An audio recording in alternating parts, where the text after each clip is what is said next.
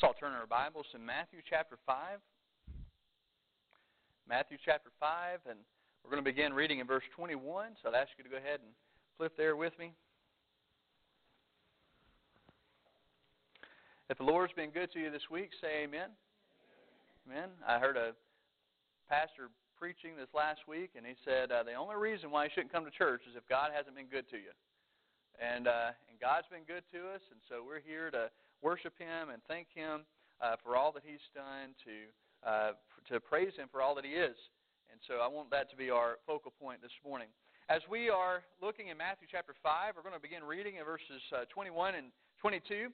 And we're actually going to be skipping around a little bit. Last week I had you mark several verses in your Bible if you do that, and or write some things down. But we're going to skip around to some of those verses today, and I want you to just follow along with me. Beginning in Matthew chapter 5, verse 21, it says, "You have heard that it was said by them of old time, Thou shalt not kill, and whosoever shall kill shall be in danger of the judgment. But I say unto you that whosoever is angry with his brother without a cause shall be in danger of the judgment." Now skip on down to verse 27 with me. He says, "You have heard that it was said by them of old time, Thou shalt not commit adultery." Verse 28, "But I say unto you that whosoever looketh on a woman to lust after her has committed adultery with her already in his heart." Skip on down to verse 31. "It has been said, Whosoever shall put away his wife, let him give her a writing of divorcement. But I say unto you that whosoever shall put away his wife, saving for the cause of fornication, causeth her to commit adultery." Look on with me down to verse 33. "Again you have heard that it hath been said by them of old time, Thou shalt not forswear thyself, but shalt perform unto the Lord thine oaths." Verse 34, "But I say unto you, swear not at all, neither by heaven, for it is God's throne, nor by earth, for it is His footstool, neither by Jerusalem, for it is the city of the great King." Turn on down with me to verse 38. He says, "You have heard that it has been said, An eye for an eye, and a tooth for a tooth." Verse 39, "But I say unto you that you resist not evil."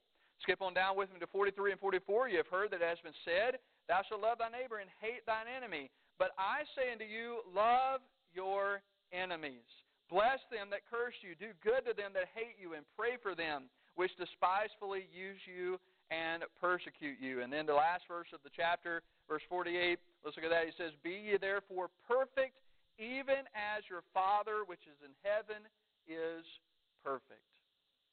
Let's bow to the Lord in prayer. Heavenly Father, we thank you for the day that you have given. We thank you for this opportunity to worship you this morning in your house with your people.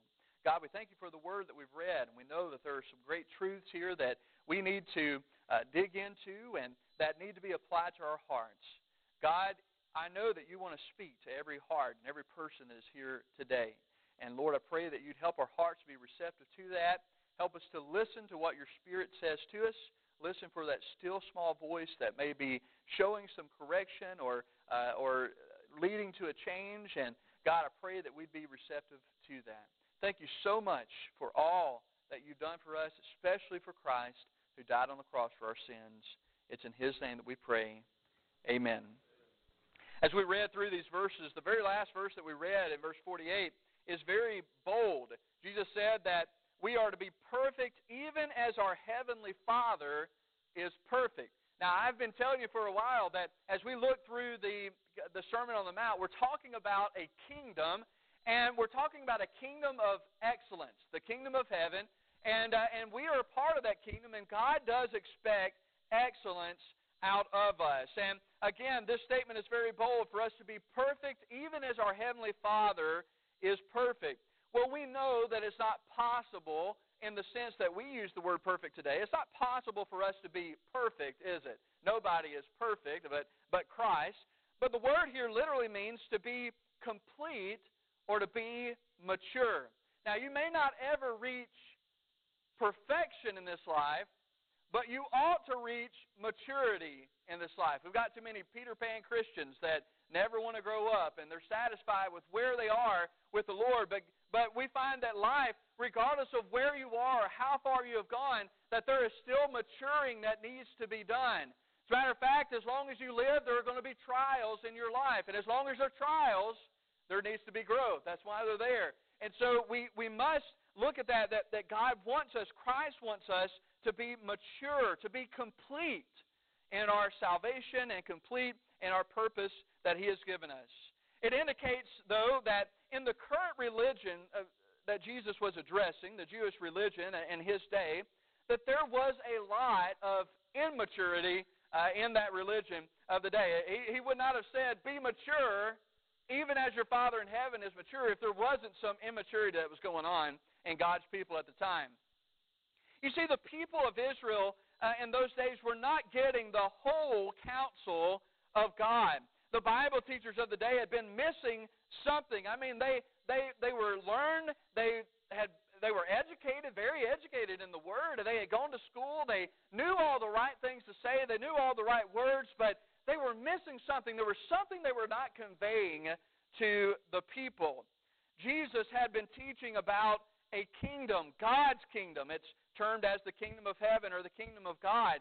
And His teaching thus far has been very clear that the kingdom of God is not simply another list of religious rules and regulations. And I think Jesus was very careful to let His people know that as we begin this kingdom, listen, you've got a very burdensome religion that you're already in. He was saying to these Jews, there's already a huge list that you've got to follow.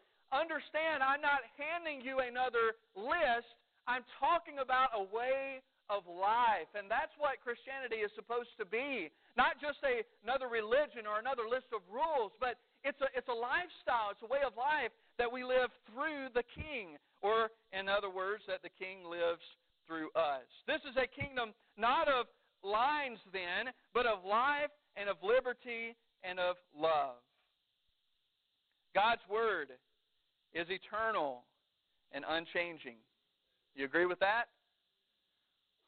So in establishing this kingdom, Jesus did not set out to change what the Bible said or meant. And we must be very careful as we go through these lists of things that we've already read today, where He says, it has been said such and such, but I say unto you. He was not changing what the Bible said or meant. Rather, His purpose was to teach its full meaning. In other words, the teachers of those days, the ones that had been dictating what the Word said to them, what the Bible said to them, were only giving them parts and pieces of what the Bible was really talking about. But Jesus was delivering unto them not only the letter of the law, but the spirit that was behind the laws that they were to be keeping.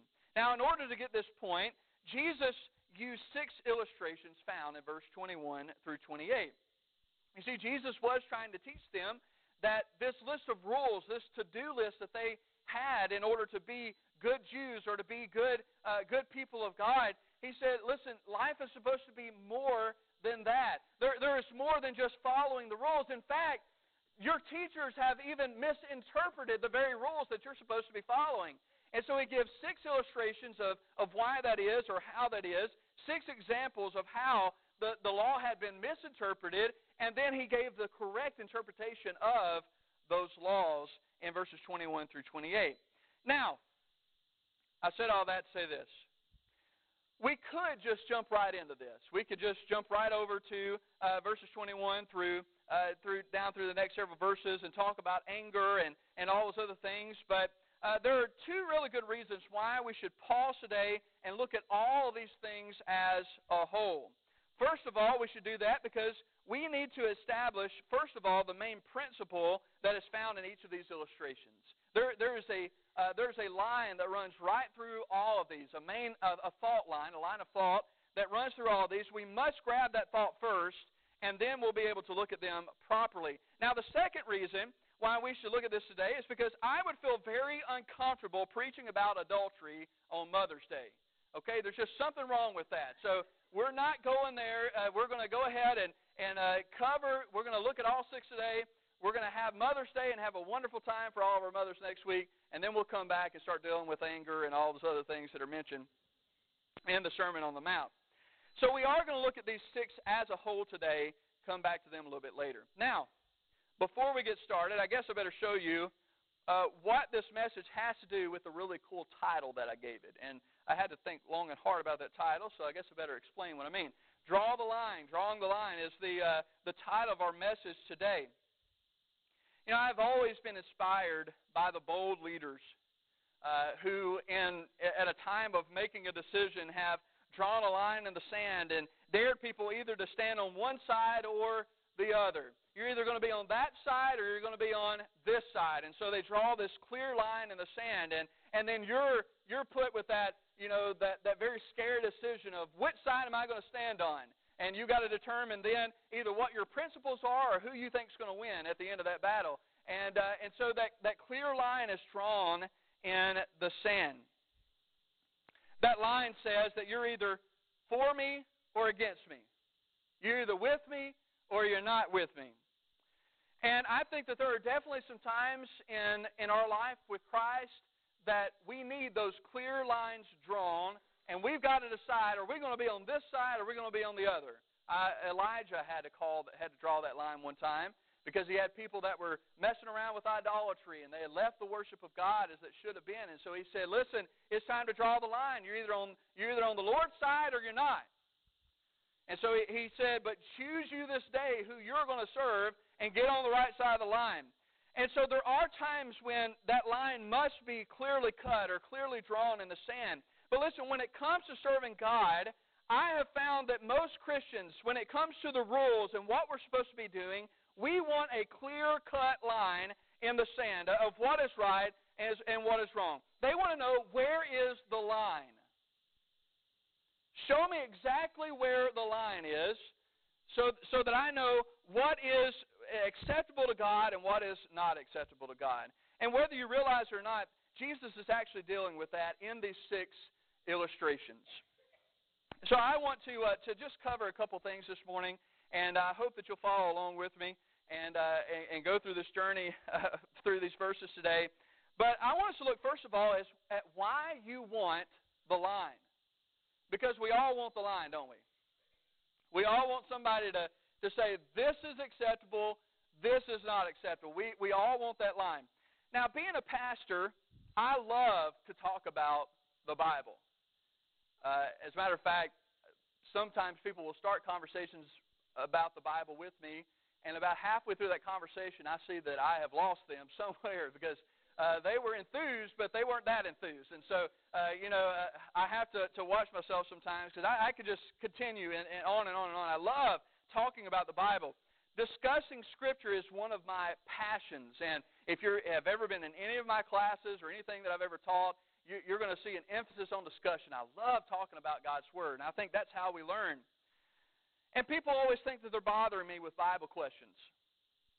You know, they'll say, well, I would ask you a question. I'm just afraid I would bother you, but I want you to understand that I am more bothered when people don't ask me Bible questions than when they do, because if you're asking me questions, it means you're in the Word. And if you're not asking me questions, then I have to wonder, are you in the Bible, or are you just understanding it better than I do? Because I've got a lot of questions about the Bible, and I think it's really fun to discuss those things. Yet, let me say this, that 9 times out of 10, when someone does come to me with a question about the Bible, it's not a question about life. It's a question about lines. Pastor, this is just some examples, not of actual questions, but of the kinds of questions that we will get. Pastor, how many times do I have to forgive somebody? That's what we want to know. Draw a line and tell me how many times I have to forgive somebody. Now Jesus said 70 times 7, so that's 490 times. I got somebody creeping up on 485, and I need to know what to do when they hit 490. Do I punch them in the face when they hit 491? What do I do when they get to that point? Where is the line? How do I draw that? When the Bible says tithe, does that include tax refunds? Where's the line? Where do I draw this? Can I move in with my girlfriend as long as we don't share rooms? That's the kind of questions that come up. And I would love to believe that we want those lines drawn so clearly because we want to stay as far away from them as we can. I was driving to school the other day. I teach over in Brandon, Florida on Tuesdays. And I was driving the other day, and they were doing some road constructions, and they had the big concrete dividers over on this side, and there was a school bus, and the driver must have been texting or doing something. I don't know what he was doing. He was all over my side of the road, though. And so here I am, and I'm kind of squished in between the bus and the concrete dividers over here. My lines were drawn very clearly, but I assure you, I was heading right down the middle. You know, I didn't want anything to do with that bus or with the concrete on the other side. And so I would love to think that the reason why we want the lines drawn so clearly is so we can find out where they are and stay right in the middle and not have to worry about bumping into anything. That should be what our motives are, but let's be honest, usually it's not. You see, the reason why we want the line drawn so clearly is so that we can get as close as possible to them without crossing. Because as long as we haven't crossed them, then we haven't done anything wrong. And so, Pastor, how many times do I forgive somebody? 490, Jesus said. That is literally what he said, 70 times, 7 times, 490. And so there's your line. As long as you don't punch somebody before 491, you're okay, you know. But after 490, all is fair game. You know, that's how we want to look at life. We want to have those lines clearly drawn so we can bump up as close to them as possible. As long as we don't cross the line, then we haven't sinned and we are still righteous in God's eyes. Do you see that as a problem? I want you to know that it's not a new problem. In fact, that is exactly what Jesus is addressing in these 6 illustrations that he gives. You see, the teachers of the law at that time had taken the commandments of the Bible and they had drawn distinct lines in the sand. They could dance all around it. As long as they didn't commit the act, they had not sinned, and therefore they could feel righteous. And so the Bible says, do not commit murder. And so as long as I don't kill you, I can do anything else that I want to do to you, right? I mean, I can accuse you, I can talk bad about you, I can hate you, I can gossip about you. Man, I can call everybody up and tell them what a sorry dog you are, and I can do all those things. As long as I don't physically kill you, then I'm okay. God, the line says don't kill, and I haven't done that.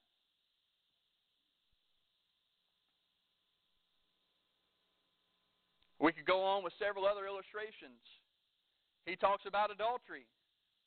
He talks about loving your enemies. He talks about retaliation.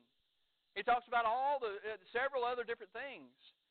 And what they had done is they had drawn these lines in the sand again. And as long as they didn't cross them, then it was okay. And even they found ways to even be involved in more kinds of unrighteousness. But as long as they didn't cross those clear lines, then everything was fine.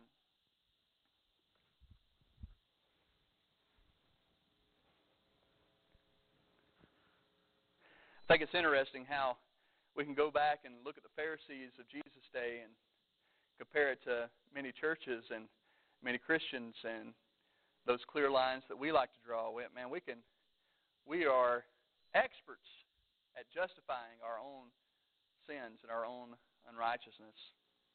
It's not gossip as long as it's true.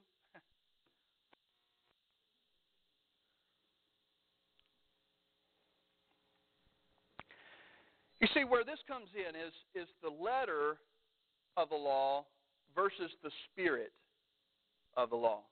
Now, let me first define what I mean by the two. The letter is the clear-cut rules. That's where we say, Jesus said 490. That is all I have to do. If somebody slaps me on one cheek, I turn on the other. When they slap me on the other one, it's on after that, okay? All I have to do is give them 2 slaps, and it is on. And we like those clear-cut lines, and that is the letter of the law. The law says don't kill, so we don't kill, and we haven't done anything wrong. The spirit of the law, rather, talks about the intention behind the rules. Now, if we were to look at the 10 Commandments, there's a whole bunch of different commandments, and they all say don't, almost. Almost all of them say don't do this or don't do that. And so there they are, clear-cut right there for us. But when we look at the law a little more clearly, when we think about the intentions behind the law, why should we not kill somebody? Why should we not steal from them? Why should we love the Lord? Why all these different things? Why should we not, take it or dismiss the Sabbath today? Why is that so important? It's not so much the letter, so much the rules as it is the intention behind the rules. So if we're going to talk about don't kill, the reason why we should not kill is because we shouldn't hate people. And so if you hate somebody in your heart, if you despise somebody in your heart, if you can't stand someone in here, if every time you look at them bad thoughts come to your mind, you've already killed them. Jesus says, you've already committed murder in your heart. And he says that is just as condemnable as the act itself. And so God is not always so concerned with the letter of the law as he is the spirit of the law. As a matter of fact, as we get into that on the anger part, we'll see that that Jesus went on to several different degrees that we can be judged for our attitudes and our actions, not just our actions, but our attitudes and our words towards people. Now we'll read the verses today to get an idea of how Jesus interpreted the rules compared to how they had been interpreted by those Pharisees and scribes of the past. Jesus knew that the actions of a person are only the reflection of what is in the heart. So we may go through these as we touch on these 6 different things, and we may wonder, well, does he really mean that? I mean, is thinking something bad against somebody, is it really as bad as murdering somebody? Is looking at a woman in lust really as bad as committing adultery with her? We can just go on through the rest of these, and we can really ask those questions. Is the intents of my heart, are they really as bad as the actions that come out in my life? Well, this is the point that Jesus was getting to. Listen, if you have a heart of anger and that goes unchecked, it will eventually lead to murder. Or it can. There are a whole bunch of people in prison, I guarantee you, who have killed and they said, I never thought that I would do something like this. But what happened? Anger was out of control, and it eventually led to an action. You see, Jesus knew that the lust in the heart, if it goes unchecked, it will eventually lead to adultery. A heart of dissatisfaction in marriage will lead to divorce. And a clear heart of vengeance will lead to retaliation. It's where the heart is. So he said it's not just what you do, but it's what's in here as well. Jesus clearly demonstrated in these teachings that the desires of the heart are just as condemnable as the actions that they lead to. But oh, how we love to draw those lines in church. We love to have those clear-cut ones, and we want to know, where's the line so I can scoot up as close as I possibly can to it. And that's why we go and search. I mean, we'll search the Scriptures, but it's to find where the lines are. I haven't sinned yet.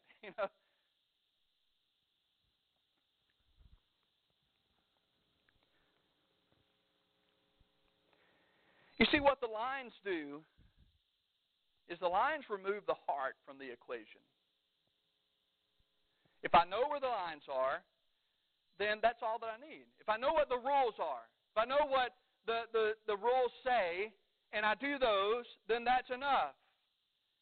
And so when the Bible says obey, then when I have that clearly cut line, now I can obey God without really loving Him.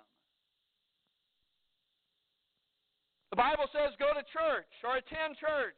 Now I can come to church without really worshiping Him, because it doesn't matter whether I worship Him or not. I showed up, and that's enough. The Bible says tithe. So now I can pay God without really appreciating Him. The Bible says pray. And so now I can talk to God without really adoring Him. You see what I mean? We love to have those rules so we can follow the rules and feel better about ourselves, feel righteous within our own actions and our own efforts, but that is not what God desires. It is not what He longs for in us. You see, the rules are important. Let's not throw the rules out.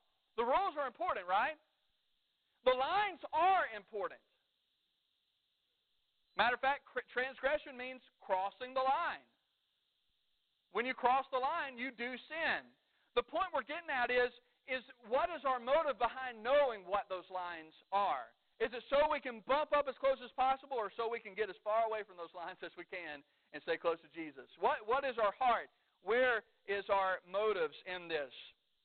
You see, Jesus said this. He says, if you love me, keep my commandments. But I believe what Jesus is saying here is saying, keep my commandments, but only if you love me. I don't want your heartless work. I don't want your heartless efforts. I don't want your heartless attendance. I want you. I want your heart. I want you to love me as your Creator and your God. Listen, if your life is spent trying to live by the rules without loving the ruler, then you will always be a miserable Christian.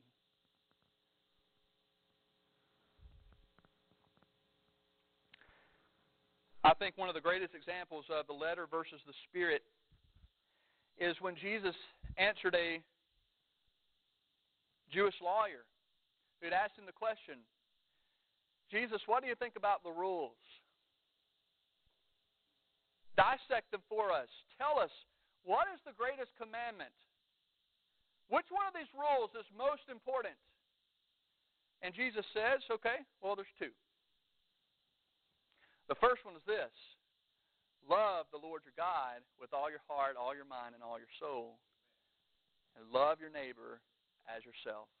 You see, if all you've ever done is just gone on Sabbath day, if all you've ever done is just prayed to God or just talked about God or abstained from idols, if all you've ever done is kept yourself back from killing somebody or stealing from somebody, all you've ever done is just abstain from what is wrong, that's not what God desires. You see, but what's behind every one of those is that you love God first and that you love your neighbor as yourself. The spirit of the law is love.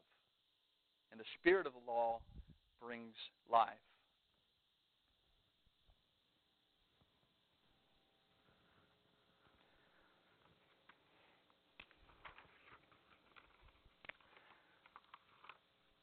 Now, before we leave here, I want us to talk for just a moment about life in the lines. It's easy for me to make you feel bad about only caring about the lines, isn't it? And I don't want us all to leave here wounded today.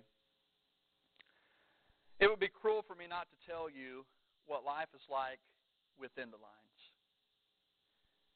If we begin to look at the Christian life as a set of rules that are keeping us from a life of joy, we've missed the whole point to this. And that's what we do. We view Christianity, we view the Bible as just a list of stuff we can't do anymore, right? And I was reading a book the other day, and it was actually kind of it's supposed to be funny. It's a book about Christians, though, and stuff. It's called Stuff Christians Like. And he was talking about, people giving testimonies, and when they stand up to give testimonies, they'll start out with, man, I used to do this, and I used to do that, I used to do this and that, and I had so much fun, and man, I went out and I partied, and I did all these other things, and just had a great time, and then I got saved. That's it. My life was over after that. Couldn't have any more fun because I had to follow Jesus now, and I got this big list of stuff that I can't do anymore. And I think that is very.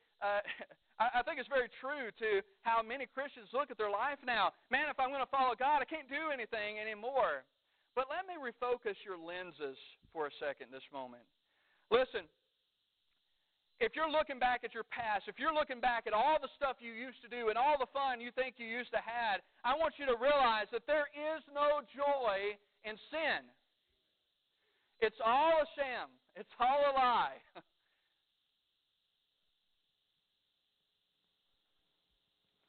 It will always, every time, it will always leave you empty and ashamed. There's no joy at the end. There's no pot of gold at the end of the rainbow. You're going to be robbed every time. The Proverbs tells us that the blessings of the Lord, however, come with no sorrow.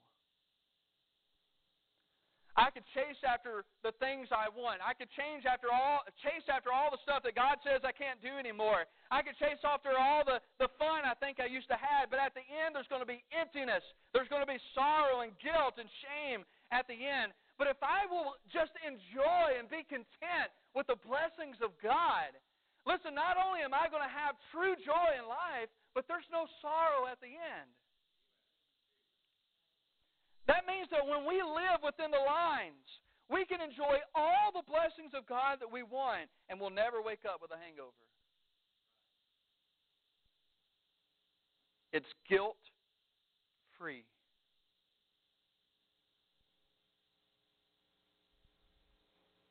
Like you'll play.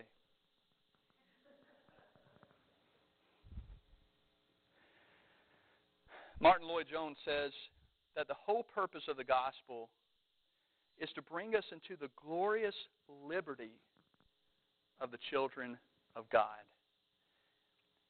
You see, this is the point we need to get. God didn't take us out of the world and put us in prison. He didn't take us from freedom and put us in prison. He took us out of prison and gave us freedom in Christ. I mean, this life is supposed to be more fun than anything that I ever could have enjoyed out there.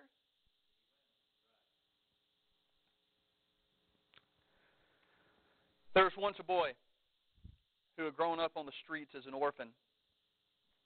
He had no one to love him. No one cared. He lived by no rules.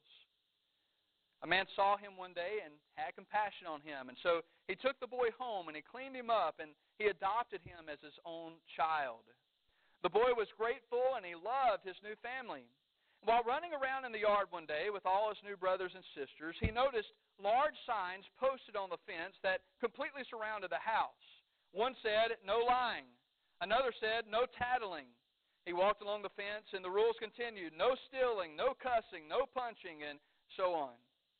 Every day while the other kids ran and played and enjoyed their home, this young man would walk the fence line every day and read the signs with sorrow. No cussing, no lying, no stealing, so on and so forth. He did this every day until one of his new brothers took notice and he went to see what was up. He said, "What's wrong?" The boy said, "I'm bored. I can't do anything."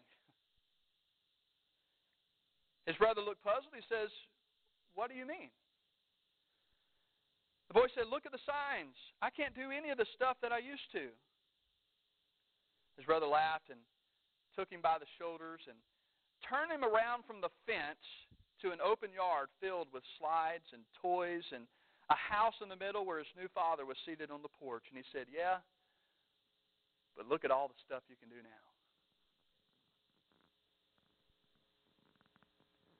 So much more with Christ. There's so much more that He has to offer. There's joy unspeakable. There's fulfillment in life with Christ that you're never going to find out there. Stop walking the fence and worrying about the signs and complaining about all the stuff you can't do anymore. Christ has got more for you. He wants you to enjoy it. Stop looking at your life in Christ as a prison and start looking at the freedom that God has given you within the lines. Let me close by saying this. When we draw the lines, we like to do one of two things with them. We either love the lines because we think they justify our sin, or we hate the lines because they keep us from having fun. But what I'm telling you is that life is not about the lines. It's about a life with God. It's not about what we can't do or what we can get away with. It's about the purpose that Christ has for us now. Christ wants to show you how to enjoy life within the lines. And so, yes, lines are drawn. And God has clearly drawn them in His Word. Those are boundaries. And the signs do give us some things to things that we can't do. And they say, you shall not do this, you shall not do that. And there are some other signs that says, keep out, don't cross this line. But you see, the joy is not there. The joy is in the middle, in the center of God's will. When we get away from the lines and get closer to God, we're going to find true joy in life. We're not going to care about all the stuff we think we can't do anymore. We're going to have a new motive, a new purpose. And I want to encourage you to begin looking at life that way. Look at your life in Christ that way. Let's stand this morning. I want to ask us for a verse of invitation, and this invitation is just an opportunity for you to respond to what God's Word has said. We're going to ask every head to be bowed, every eye closed, music to begin playing. Maybe you have been searching for some clear-cut lines in your life. You've been asking God or seeking in God's Word, where is the line? What is right? And what is wrong? And in finding those lines, perhaps you find yourself this morning having eased as close as you can to that, as close as you can to sin, and thinking that somehow you're justified because you haven't yet stepped over that line. I want you to know two things. You keep bumping against that line, you are going to cross it one day. It's going to happen. You can't play with it. You don't toy with sin. But I want you to know that if your heart is really across that line, you've already sinned against God.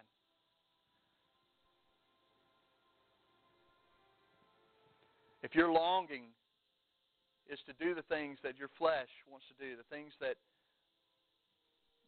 your own selfish desires wants to do, you've already sinned against God in your heart.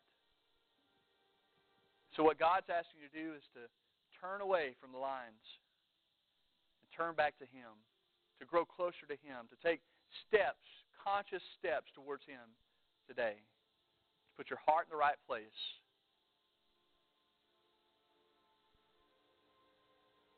To be used of Him. I don't know your heart this morning. I don't know how God may have used this message to speak to you, but I do know that if He's speaking to your heart, if He's letting you know some changes need to be made, it's time to do that right now.